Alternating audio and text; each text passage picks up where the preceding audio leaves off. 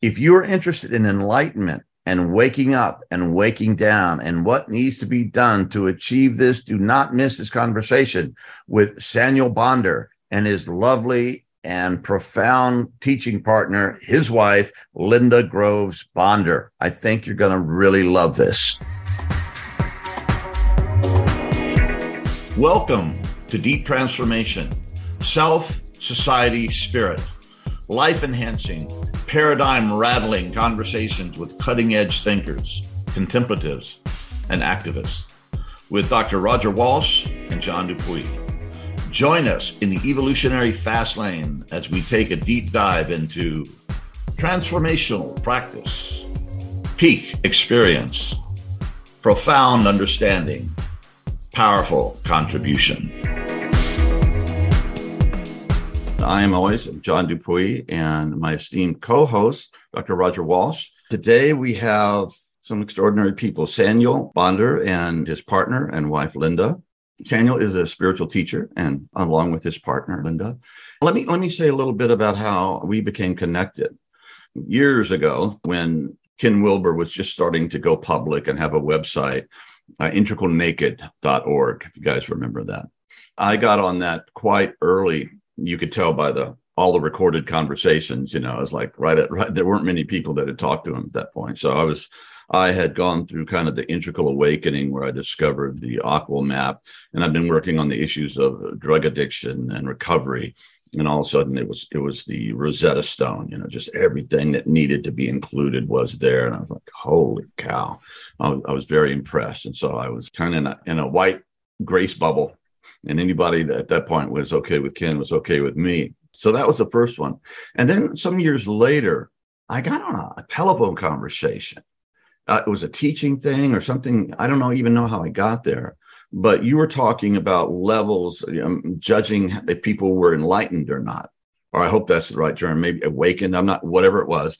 And I went, well, wait a second. What about this? I said, well, what about compassion? Isn't that important? And you responded, that's a really great idea. And you were just so humble and so open and I was like, I like this guy. I don't think he's trying to play a trip on people.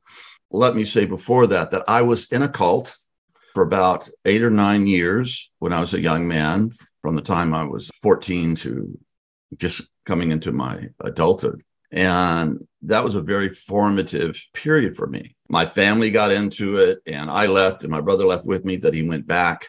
Then it got weirder and weirder and weirder. The children were getting sexually abused and all of this horrible stuff was happening. And it was just the guy at the top was nuts. My brother finally came out.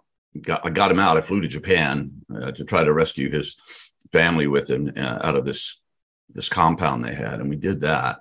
And he did really well for a while, but then he sank into this deep depression, which led him to commit suicide in my home.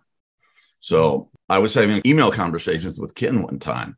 And I think, getting back to the integral thing, which we're all been part of, I think that some of the big shadow parts, the big mistakes, or the big things that people point at being an error in our whole thing is our relationships to certain gurus or people that, put themselves forward as being that. I agree. So I was talking to Ken about it, and I was getting pissed. And this was about a particular guy who comes from Judaic persuasion. And Ken said, he kind of got snappy with things. You got a lot of shadow stuff around here. And I told him my experience. I went, well, that'll work. That's pretty good. That's pretty legitimate shadow stuff. So when I left the cult, and this is a preamble, I'm sorry going on so long, but I just think I need to put this out. I had to give up everything that I learned about God or about faith or about any of those things. It was very, very Bible centric. And then, of course, the cult leaders' writings became everything. But I had my first mystical experience before the cult. So I had something, it wasn't all about that. And at that point, I said, I'm going to have to figure this out. And if it comes out to, I don't believe, atheist, I guess I'm an agnostic now, but I want to find out. And I kind of just committed that I was done with teachers. I wasn't going to do the guru thing anymore. If God was real, I could find him by myself. And if I screwed up and couldn't, then that's on me, not on anybody else. I couldn't blame anyone. So that's the path I've chosen. Certainly have fallen on my face plenty of times, but I would say I'm a mystic. I have had experiences of God, connection with everything, of many of these different experiences that have shaped and haunted my life. And so I'm on that path. So when it comes to spiritual leaders, they really got to prove. I got, cultar big time. I've helped people with that. And some of my nieces and nephews who were exposed to all that stuff are still suffering through that, all that, and working through it years and years later. So that's kind of my thing. So what I'm interested in exploring is the kind of the cult, and not just because we want to hash out what a crumb scummy guy Adida was, or what a great guy, blah, blah. That's been done other places. And I listened to a conversation with you and Terry Patton the other day, which was really helpful. But there seems to be a pattern that works out in human experience where a leader comes forward and people start giving all their power to him, and it's some kind of feedback loop that often spins out into really bad things. And maybe in India and all that stuff, it worked back in that culture, but not in a modern and postmodern culture. It doesn't seem to do too well. So these are issues that I'm very concerned about. And the question, what is awakened? What is enlightened? And I think Roger we were talking, and he said, he was reading your book and said, well, you say that you're enlightened, I guess, or awakened. So I'd like to, and this is a perennial question that keeps coming through generations and generations of spiritual seekers, several iterations in my lifetime. So I'm just fascinated by both these things, and I like you, and I feel trust. So that's big. I'm a 6 on the Enneagram.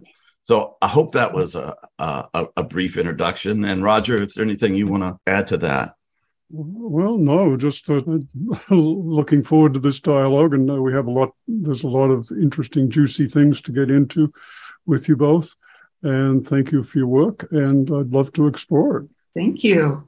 Yeah, sounds good. Yeah. What shall we jump into first? Well, can I just respond a bit to you, John, and what absolutely you were thinking about in your experience in the tradition that you had come from and that you basically sounds like escaped from. Mm-hmm. And, my heart goes out to you, and my heart goes out to your family as well, with some of the experiences that you had gone through.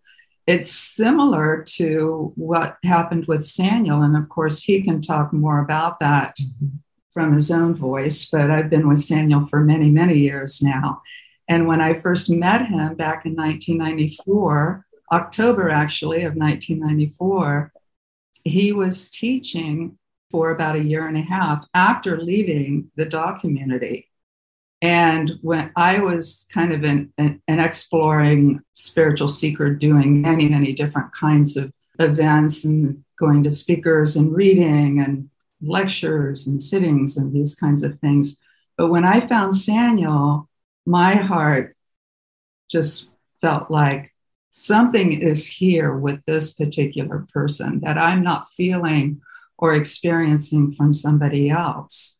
Great stuff that I got through all these other things that I had been exploring. And I took the things that I needed and then left the things that I didn't behind. But Saniel had a very interesting transmission. And he had a very interesting way of bringing in spirituality and mutuality in the form of, I want so many people to find their unique way of awakening. And I want to help people land more fully in themselves. And I'm sitting there hearing him speak about this. And as I got to know Saniel more fully, I realized that what he experienced in the dog community was in many ways quite different from the trajectory that Saniel felt himself into and wanting to explore with individuals, one-on-one and in group situations. That's how I started in Waking Down with my beloved Saniel Bonder. And eventually had a profound awakening myself through this work and with the help of a lot of others, but primarily my beloved. And I wanted to kind of weave that in a little bit because Saniel, the way he left, is a little similar to what you were speaking to, John, and I appreciate that. Yeah, one of the things about cults is there's no honorable way to leave. That's true. And when I left, I got the version you got, just in a more Christian, that I'm going to be living in eternal shame. I would say blah, blah, blah, but I would just have a really crummy place in heaven or something like that. And people would greet me when I got off the plane and try to deprogram me, and all these prophecies are like, whatever, I'm out of here. And anyway, there's no honorable way to leave. Yeah. Thank you, my love. Appreciate all that. Oh, yeah. So many things about that. I think one of them that I'll go to, and, when we were doing our little setup talk here, we were acknowledging that, we can speak freely here. Mm-hmm. So one of the things that occurred to me recently, after 30 years of transmitting, teaching, counseling, coaching, helping, serving, trying my best, and Linda with me nearly all that time as my full partner, as well as my wife. At one point recently, I thought about this issue of, cultism. And every now and again, someone almost, it might be in a friendly conversation, but their voice will lower a little bit, and they'll say, "Are you guys cult leaders?" Good question. Good question. I was thinking about it recently, and my basic response to it is, well, if we're cult leaders, we suck.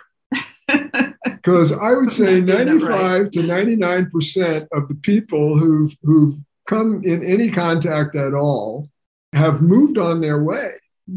And the ones who've gotten the most have moved on their ways so decisively. And from the very beginning, coming out of a situation that certainly has many of the hallmark challenges, we could say, of cultism, and in many ways had wonderful contributions. And, there's at least a couple of them that I certainly would want to acknowledge today. But, when I went through the process shortly after leaving, there was about a 4-month rocket shot of changes that led to the stabilization of an awakening. Whatever language we want to use to describe that, and we can get into it. Sure. And then fairly quickly after that, it became obvious that others were feeling some kind of activating effect just from us being around each other. And so that led me to realize, okay, I can present something different here. And I realized that, if anything, I'm way over in the Jeffersonian Democrat part of the world of all this. Yeah. And it just became very clear to me. And actually, Roger, you picked up a copy of that now very old book, 1998, Waking Down, one of my second teaching book that I wrote. Toward the end of that book, I make a point that one of the terrible ironies from my perspective of spirituality is that some of the most profoundly evolutionary, activating, and transformative processes and energies and forms of wisdom that's available in the world is coming through teachers, teachings, and traditions that are saddled with feudal and monarchic social and cultural and political systems. And of course, a cult is kind of a classic example. The leader is treated often as someone who is existentially the superior of all others. We certainly had that in the work that I was involved in for many years. And I realized, wow, number one, I don't see people that way. I didn't see people that way before, and I didn't after beginning this awakened life. And so, a real premise of our work from the beginning has been, for me and for Linda and others who became teachers, we don't want followers. We want people to become their own unique expressions of simultaneously divine and human realization or presence in life. Mm-hmm. And this is very much, and this is actually, we've been getting lessons on this all along, even over these more recent years, that have taken us down to another level of simple, essential peership with everybody we serve. As it turns out, good moves that we made in the last 5 years or so is we even shifted from the positioning as teachers to coaches. We've always been oriented in a much more supportive, evocative, meeting people where they are, helping them find what they want kind of approach. Mm-hmm. So I'll stop there for now, but I just really appreciate, actually, John, you're jumping right in with some of the, touchy, difficult stuff that is so prevalent and is often the hidden, the elephant in the room. Mm-hmm. Thanks for bringing it right into the room. Well, maybe we could start with some basics, because you've both mentioned waking and said, that this has become stabilized for yourselves. And, waking up is the usual phrase. You in your book, Saniel, and both of you in your teaching speak of waking down. So it might be good just to start with what exactly you're meaning by the term waking, because it's used in a lot of different ways. These terms are thrown around very loosely in our culture these days. So what would and referring to multiple states and degrees of realization and durations, et cetera, et cetera. So maybe you could say a little bit about how you use the terms. Yeah. Thank you. Great to be with you two, by the way. Just want to throw that out once again. Well, when we talk about waking, there's three things that are primary in our work, in our teachings, and that is waking, down, and mutuality. And so the waking aspect in our work, in the human sun work, that's another phrase that we use, human sun heart work. The waking aspect is when an individual feels and has experienced not just a state of connecting with consciousness, but realizing themselves, whole being, whole bodily, that they are consciousness itself. They are presence. They've had a profound shift, and not just of an intuition, but of a complete awareness of their existence embodied as this awakened being, of realizing consciousness, realizing that their connection with all creation and all beings is very profound and very stable, a stable stage realization. So that would be addressing more of the waking aspect of our work, the realization itself. And we call it second birth because it's not just simply waking up. A lot of people talk about, I'm waking up, and that's beautiful. And that could talk to more of a transcendent aspect of awakening.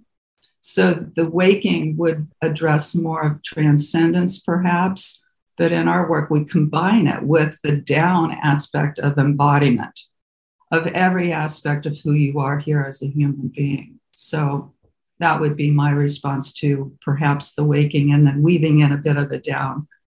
Okay, I'd like to push it a little more for a greater degree of precision, because you alluded to a couple of things there. One, a continuity, so more than just a transitory state, but an enduring capacity or stage. Mm-hmm. Second, you alluded very briefly to a kind of non-duality. I think you implied a oneness with manifestation. Yes. We've got an enduring non-dual state, but there are a variety of those too. So how would you qualify that? Indeed. Well, yeah, there are. Thank you. Thank you, Roger. There are a number of distinctions, and we could kind of keep going down rabbit holes here, but trying to frame it in a basic way or continue to clarify.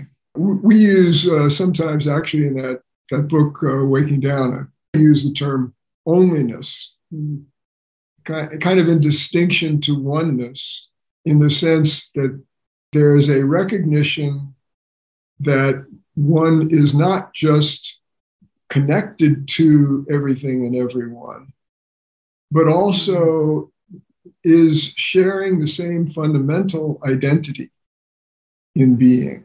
And of course, this is hard to, it's something to be realized, but one way to put it, make a picture of it, is you realize an identification with the ocean of all that is, while still very much being the wave, we could say, of your own personal local self, and even kind of the crest foam at the top of the wave. Maybe that would be our sense of ego.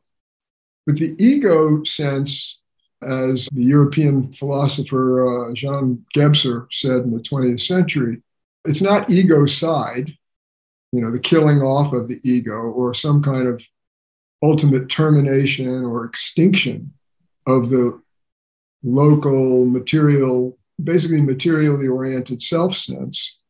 That is included in this totality identity, we could say, that has those qualities of the non-dual, in other words, a fundamental sense of a quality of no distinction or difference, even while all the different separate things and beings are emerging, and life is full of all of its differences.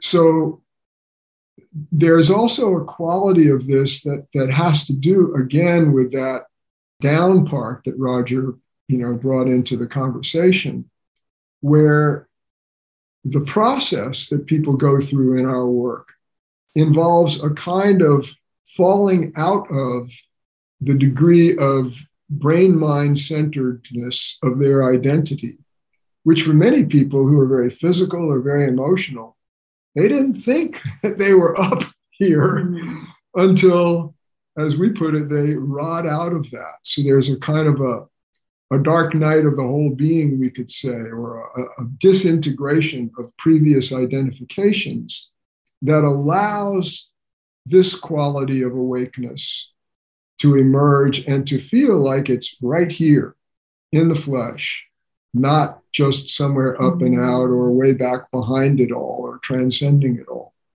And it is both a radical transcendence that is continuous, and also a radical, we could say, immanence or being all of this. So there's the transcendence is no longer implying that there is a somewhere else one has to get to. Okay, well, let's see if we can specify this a little more, because this is very, very important, because, of course, you've suggested there's a non-duality to the kind of awakening that you've both experienced and helping other people to experience. And of course, non-duality is kind of the buzzword of spirituality, these, the phrase of the month or the year or whatever. As is embodied awakening. Not quite so much, I don't think. But it's getting there. It's getting there. It is getting there, yes.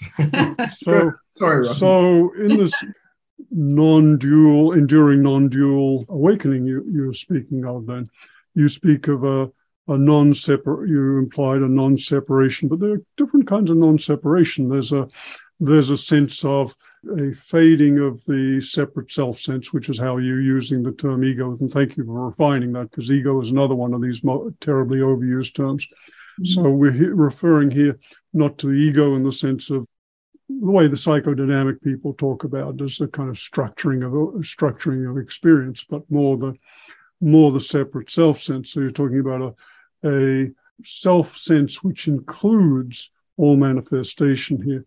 But I'm not quite clear whether you're talking about a self-sense which is identified with phenomena per se, or the underlying nature of being, which is at the heart of all experience. It's both. Both. Yes, it's simultaneous. We talk a lot about the simultaneity of being here as a divinely human being. And so it is both. Yeah. That's a simple response that I would have for you, Roger. So if we were framing it in some of the traditional terms, this would be under the using the yoga category of Sahaj Samadhi then? Yeah. It is a form of Sahaj Samadhi, and there's we should probably, clarify that. Please do. Yes. So Sahaj, it's often called the natural state, meaning that you're living in this transcendental condition while also walking around and participating in everyday life. Deeper meaning that I learned of the term Sahaj is it's twinned. So it's as if the ultimate sameness and all the differences are like fraternal twins, and there's a simultaneity of both and. And yeah, that quality is something that is also rooted in our work. We use the word heart with at least a capital H and sometimes smaller caps EART, to use it as a way of pointing to the ultimate reality, but in a manner that speaks to something that we all know we've got right here, not merely the truth is out there or way back in or up or whatever. And so, yeah, there is this both and identification in which a couple of paradoxes, if I can keep it all in mind here. One is part of the way we see the whole process of human living is, and Carl Jung, later in life in his book Answer to Job, really makes a point of this. In his language, the nature and meaning of human history and evolution is not man is seeking God, but actually the other way around. God is seeking or becoming human. And from our perspective, that's really quite literal. So the notion of ourselves as a separate ego gets fundamentally replaced. The quality of that, often for many people, very painful and stressful separateness, that dissolves. And it doesn't mean that, there's this homogeneous soup. It's both and. We still see the different others, and there are relative separations of all kinds. But there is this unifying sameness. And the ego sense then of the local personal self, or the sense of the individual soul, maybe more spiritually oriented and open, both are porous to this greater reality that is the enduring and abiding foundation. Let me say something here. When I was first formulating, 14, 15 years ago, I awake starting that. I was meditating and I had this very powerful non-dual experience. And it was very good. It's not just that you're splattered like on a windshield, a bug, and you're everything. And oh my God, it's like, it's deeply perfect and beautiful and loving and warm. But then the teaching of the experience was, it was almost done humorously. And by the way, your little dinky individual self that is floating in a sea of consciousness or ocean of light and love, I think the original Quaker Fox said, is also true. And it really, really matters. In a sacred, holy, mysterious way, your little dinky John self matters. Yeah. And it's like, oh, okay. And it's like, it's kind of what we've been doing in the transpersonal movement. And Roger, your work that you pioneered over the years is that this non-dual Eastern, and we had our own Western versions of it, non-duality, but also the individuality of psychology and the individual soul and that stuff that comes down through the Western sources. And so it kind of really shaped my life, that both of these things are super important. If you ignore the one just to do the other, if you just do the ego individual, you're dog chasing your tail the whole time. And then if you just focus on the one, you forget the little, and whatever you learn comes through your screwed up individual self, and you just cause all kinds of havoc and problems. So yeah, that's been kind of a formative, important thing. And Christopher Bache, and we talked to on this podcast earlier, and man, I have a lot of love and respect for. He said one thing that really stuck with me, probably more eloquent than what I just said, is that individuality is not the problem. Separation is the problem. Exactly. And that was like, yeah, that. Yeah, yeah, right. Thank you. And Thank you. That very well said. And what people go through in our process is not just having that concept and believing it, but embodying it, having it be a lived reality. And so yeah, it's a very inclusive quality of living, and it puts you through changes. So, going back to what I was saying earlier, there is this sense of this greater nature that is also one's own most intimate identity, but we haven't had access to it. We're growing into it. Mm. And there's a sense of a crystallizing that goes on in this kind of process. So what we're doing is we're helping people cooperate with that greater nature. One of the ways we phrase it is the one great heart we all share that's coming alive and awake in us and through everybody and all of us together. That's part of the vision that, gets us out of bed every day. Let's cooperate with that and help people come into this each in their own way, which is another distinction in our process that Linda expresses so simply and beautifully. This is not cookie cutter. There isn't a formula here. We've got all kinds of ways we can help, but we meet people as best we can where they are to allow them to come into this, not only realizing, having their own realization of it, but also finding their own way. Absolutely. With our help, but not being told, now you do this, now you do that. Right. And the ways that people find are surprising to us and even to themselves, because not every person has that intuition or that deep need in being to realize themselves as this non-dual embodied awake being on this planet. Some individuals, and levels and lines, some individuals are really just needing to be a little bit more aware and more compassionate to their family or their friends or their coworkers. Others may be feeling like there's something missing, but I'm not quite sure what that is.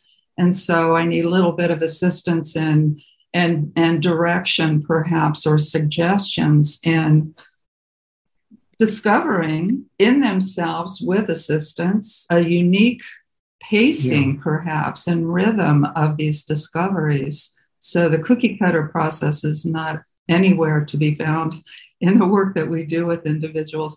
And interestingly enough, when an individual feels like that something is missing, but they're not quite cognizant of the fact that it's a deeper need in their spiritual life, perhaps, as they explore some of these seemingly insignificant places or subtleties, and they start to have shifts in their awareness and shifts in the way that they're feeling and the energetics in their body, and when they start to explore some of these things, they realize, wow, I think the missing piece might be a little bit more than what I initially was intuiting.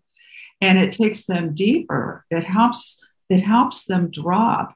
I'm saying it, the discussions, the assistance, just in real connection, human being, mutuality connection, that kind of holding and deep listening and not telling them what to do, but making suggestions all along the way. It puts it to them to have these discoveries. Yeah. And it is so organic and so fluid and so fulfilling. We've been doing this for many, many, many years now, and we're still evolving and still discovering things about ourselves through the kind of assistance. And I don't even want to call it work. It's not work. It is discoveries, mutual discoveries in these sessions and in these groups that we host, through the years all around. So to your credit, you take a very individuated approach to the people you work with. And clearly the relationship with you is a very important part of that. But there are also clearly other aspects. And I don't know, you may not have it formulated like the Eightfold Path of various steps, but what are the elements of the practices that you offer that are effective in helping people have this same kind of realization you do? Because it's not you're talking about a degree of realization which is not common.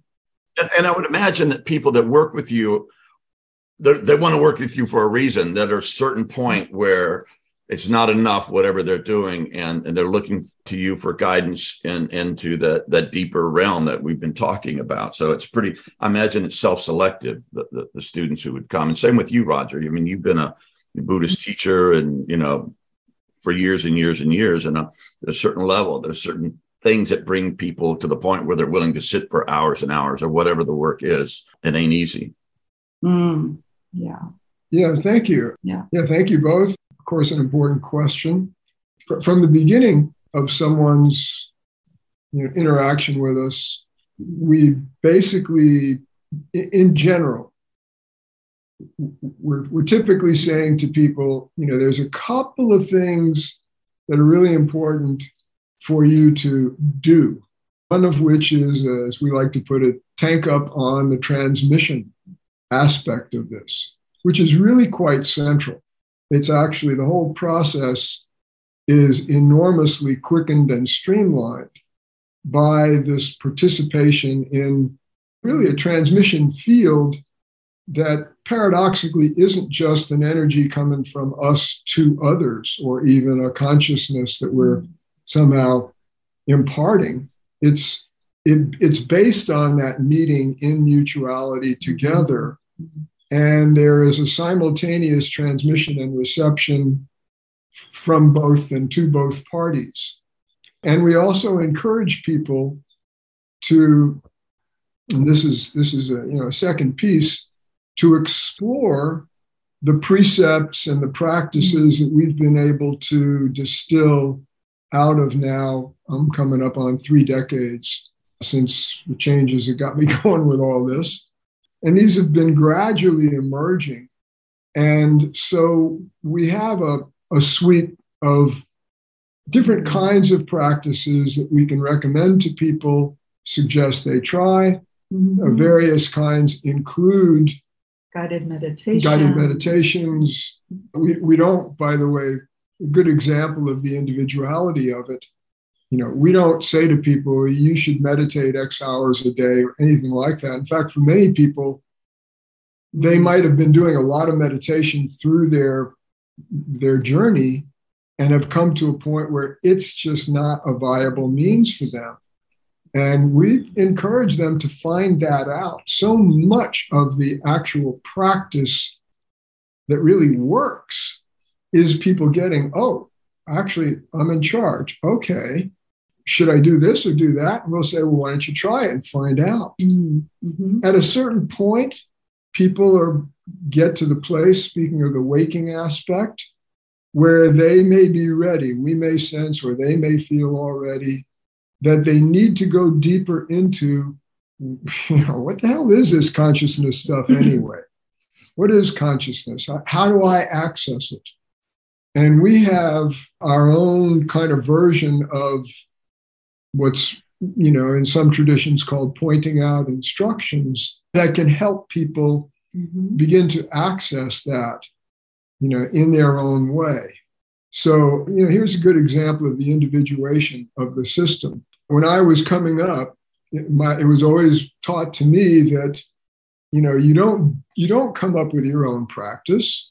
You do what the awakened guru or master or sage tells you to do, because it's got the power of having worked for them, or, they know it and are confident in it. And you don't try to come up with your own approach. Well, in my own process, and, I won't get into the whole story of it, but even during the latter years that I was with my primary in-life heart guru, Adida, and he was very much in that mode of, never do self-guruing.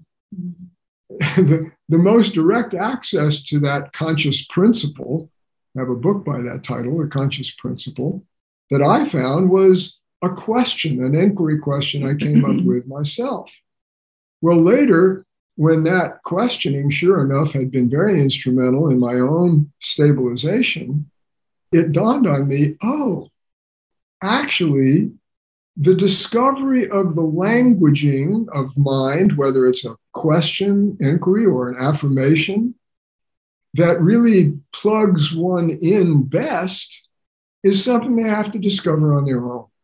We can help them. For instance, is the word consciousness or awareness or being or presence or freedom, might be any number of specific words. Find out, ask yourself questions. And what was the question that you worked with for yourself, if I may ask? Sure. It was kind of a short and a long form. What is it that is conscious of everything arising? But the long form, like a parenthesis after it, even if mind is all over the place and my body is suffering terribly, even if there are all these distractions of my attention going on, what's conscious already aware of all of that? Mine was, where is consciousness now in this moment?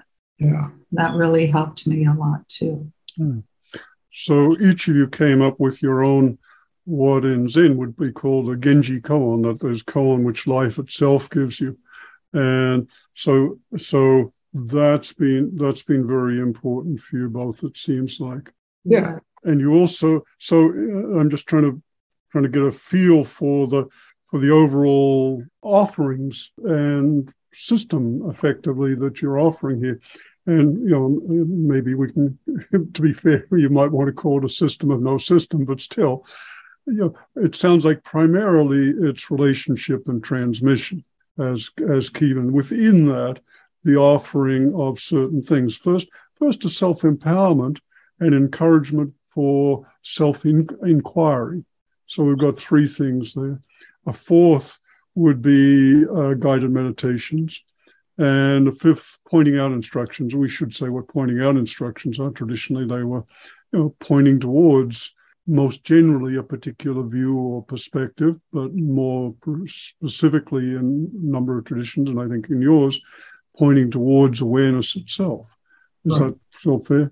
Okay, so you've got those 5 elements, which are very clearly very valuable. And I love that you're, individuating and empowering people, which is very important.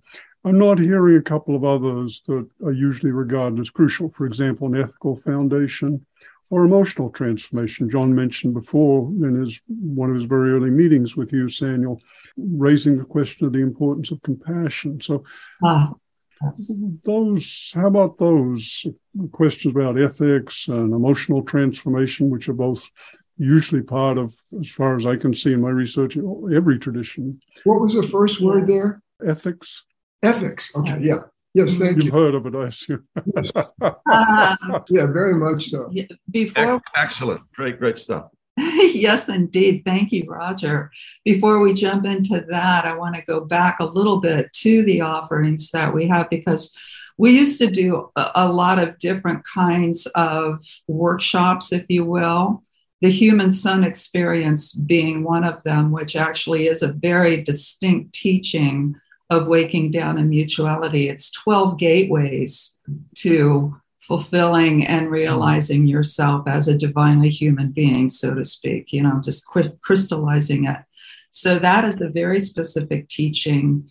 There's also 2 teachings that I developed years ago, one being 6-step recognition yoga and active conscious dreaming, which is a really great consciousness-based manifestation process that we lead people through and have done many, many years of, which really opens up a lot of exactly what you're talking about, both of you, about the compassion, empathy, ethics, all of these things that help individuals drop deeper into what is it for me that I'm really desiring and needing, perhaps in this moment or it's ongoing, that I want to manifest in my life now. So that's one of the practices that we do as well. And there are others. So I really wanted to bring some of that in prior to addressing what you were asking, Roger, which thank you. The compassion thing, the minute you said, John, early on, compassion, oh, it just so sang to my heart. Because when people start to open up, oh, I can almost feel tears behind my eyes. When people start to open up and realize themselves as all, and knowing themselves as connected to all creation, all sentient beings, there is a level of a compassion and empathy that opens up for many, not everyone, because everyone is different. And it takes different practices and timing and pacing for individuals to access that part of their heart. But when that starts happening, so much gets transformed, not only in themselves, but in the relationships that they have with their helpers, with their families, with their teachers, with their coworkers, with nature, with animals. There's a deep, deep opening of that compassionate heart that happens. So I wanted to really just bring that in. And you're pointing to compassion as compassion, love, care as an expression of awakening. Yes. How about the other side of that? Because that's, unfortunately, that's still a pretty unusual form of compassion. How about specific trainings in compassion? I think you pointed to that. Is that part of your work? Thank you. We don't designate it as training in compassion, but actually the two items or elements that you brought up there, ethics and also emotional work, in some ways go hand in hand, and that helps also flesh out the picture of the down aspect of our process and the mutuality, which to us, the mutuality principle is not kind of a secondary, nice social ideal adjunct. It is a call. It's a driver to, again, working with both individuation and communion. So who we are in ourselves and who we are in relation to all others. It's a very central aspect of the process to, if we define mutuality, or one way to conceive it is being true to your own nature in its totality, while also cooperating in all the ways that are possible and attractive and necessary with others. For me, in terms of origin story here, before I ever turned east, my first serious teacher, I would say, not someone I ever met, was Martin Buber, I and Thou. Mm-hmm. And his point, which, he had been a prodigious mystic as a very young man, going into altered ecstatic states. And he had an experience of failing to meet someone who then died in a terrible way not long afterward. He realized it kind of yanked him down out of that. A soldier in World War I. Soldier in World War I, who had come to him for counsel, and he was off in an altered state and wasn't able to talk or didn't choose to come down to talk. So the mutuality is the recognition of the reality and equal divinity of the other as with the self. In Buber's day, he was struggling with the huge self-focus of emergent psychology in the early 20th century. And of course, spirituality has, in many contexts, an enormous focus, maybe not on the word self, but on the subjective individual transformation, liberation, and so on. We could call the realization that emerges here self plus other realization. Mm-hmm. Yeah. Or self plus others realization. And I want to add a bit to the story because I was very moved listening to it. And Buber's, neglecting to meet with that young man, then dying a few weeks later in the trenches, I imagine, deeply wounded him. Yes. And changed the whole direction of his work and his life. Very powerful stuff. Love that. And he remained, he had a book, one of his books that talked to me was Tales of the Hasidim. He remained very sympathetic to mysticism, but not at the expense of right here and now, relating to the other and to the great other, and not trying to subsume it all into oneself. So for us, it's a both and.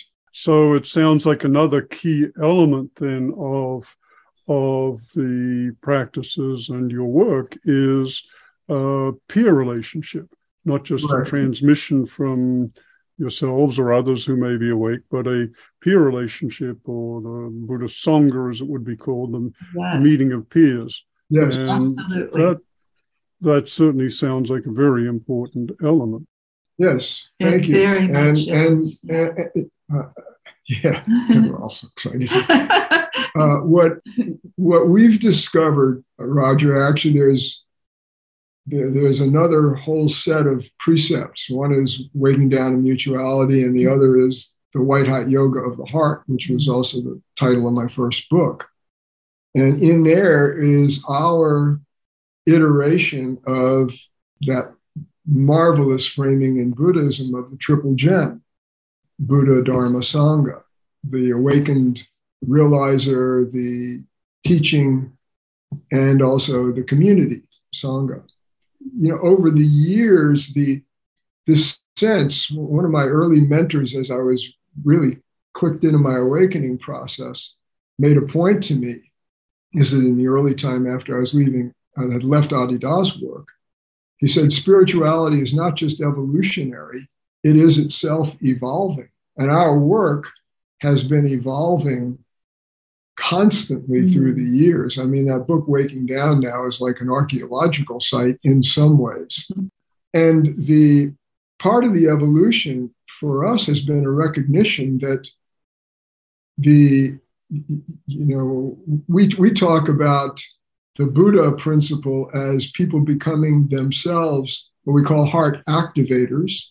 So their transmission, their energy, their natural presence has that effect of helping others tune into themselves.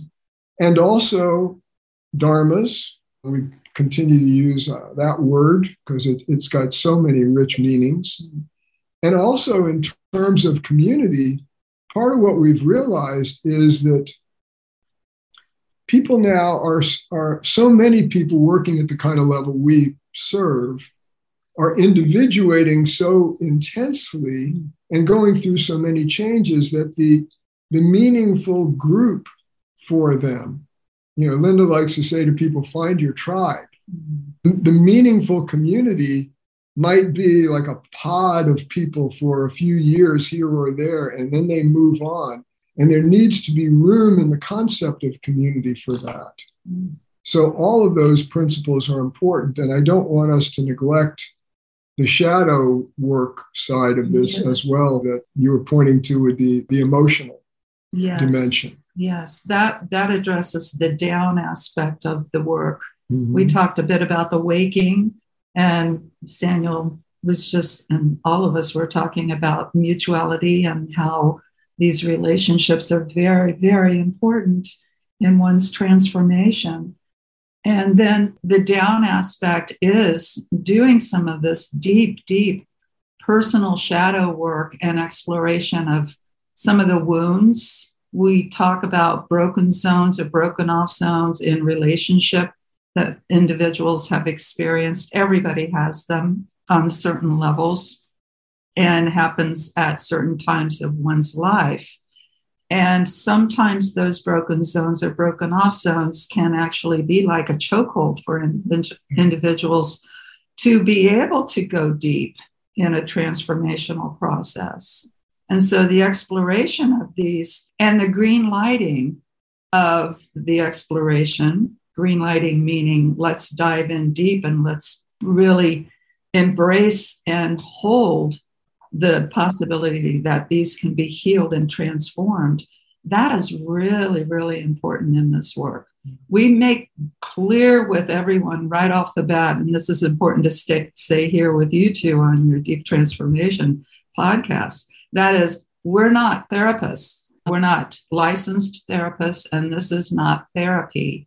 However, there is an exploration of a deep psychology that individuals just naturally drop into.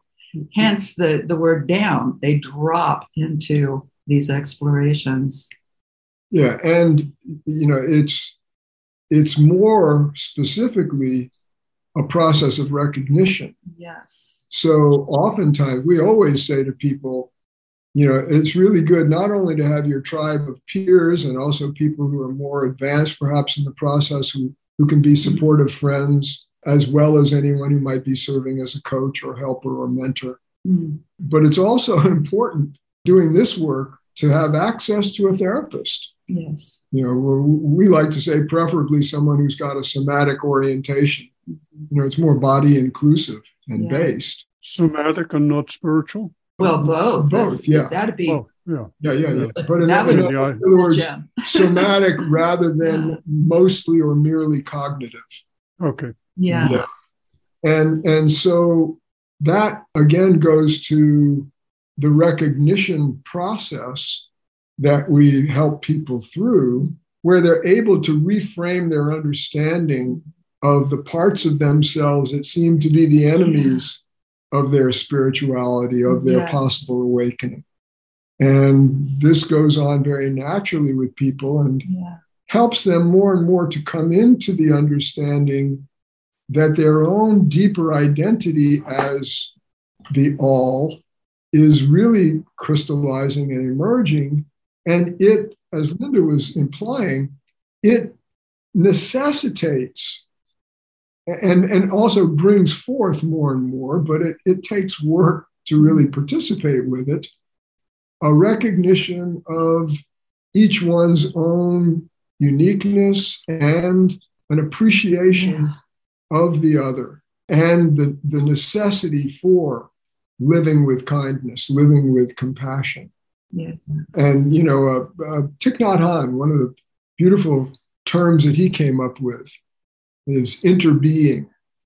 We sometimes have used the term interidentification, but that when that becomes an instinctual recognition of interbeing rather than only something one should practice or aspire to, that's what we're looking to help people get to, and along the way to practice with kindness, with care, and the kind of rules of the road of mutuality. We've learned many lessons about that, and also how hard it is to sustain them sometimes.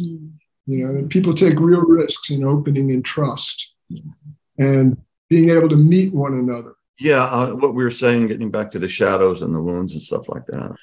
Teaching I got, or learning I was getting ready to, talk or do something, and I was feeling so beat up and so wounded and so hurt. And I was like, God, I'm so fucked up. I don't think you could possibly use me in this situation. And the voice said, well, seeing I am who I am, I think I can work around it. Okay. All right. Thank you. So that has really helped me to realize my beat up humanness sometimes. And I carry wounds with me. Some of them I've healed and some of them I haven't, and are ongoing. And it seems to be able to, grace or whatever that ability is seems just to be able to come through. If you're pure in heart, and I say, well, 70% pure is about as close as I'll ever get. So that's pretty good. So if I'm mostly straight about it, clear about it, I'll just let it rip and trust God for the rest, right? Oh, that's so beautiful. Thank you.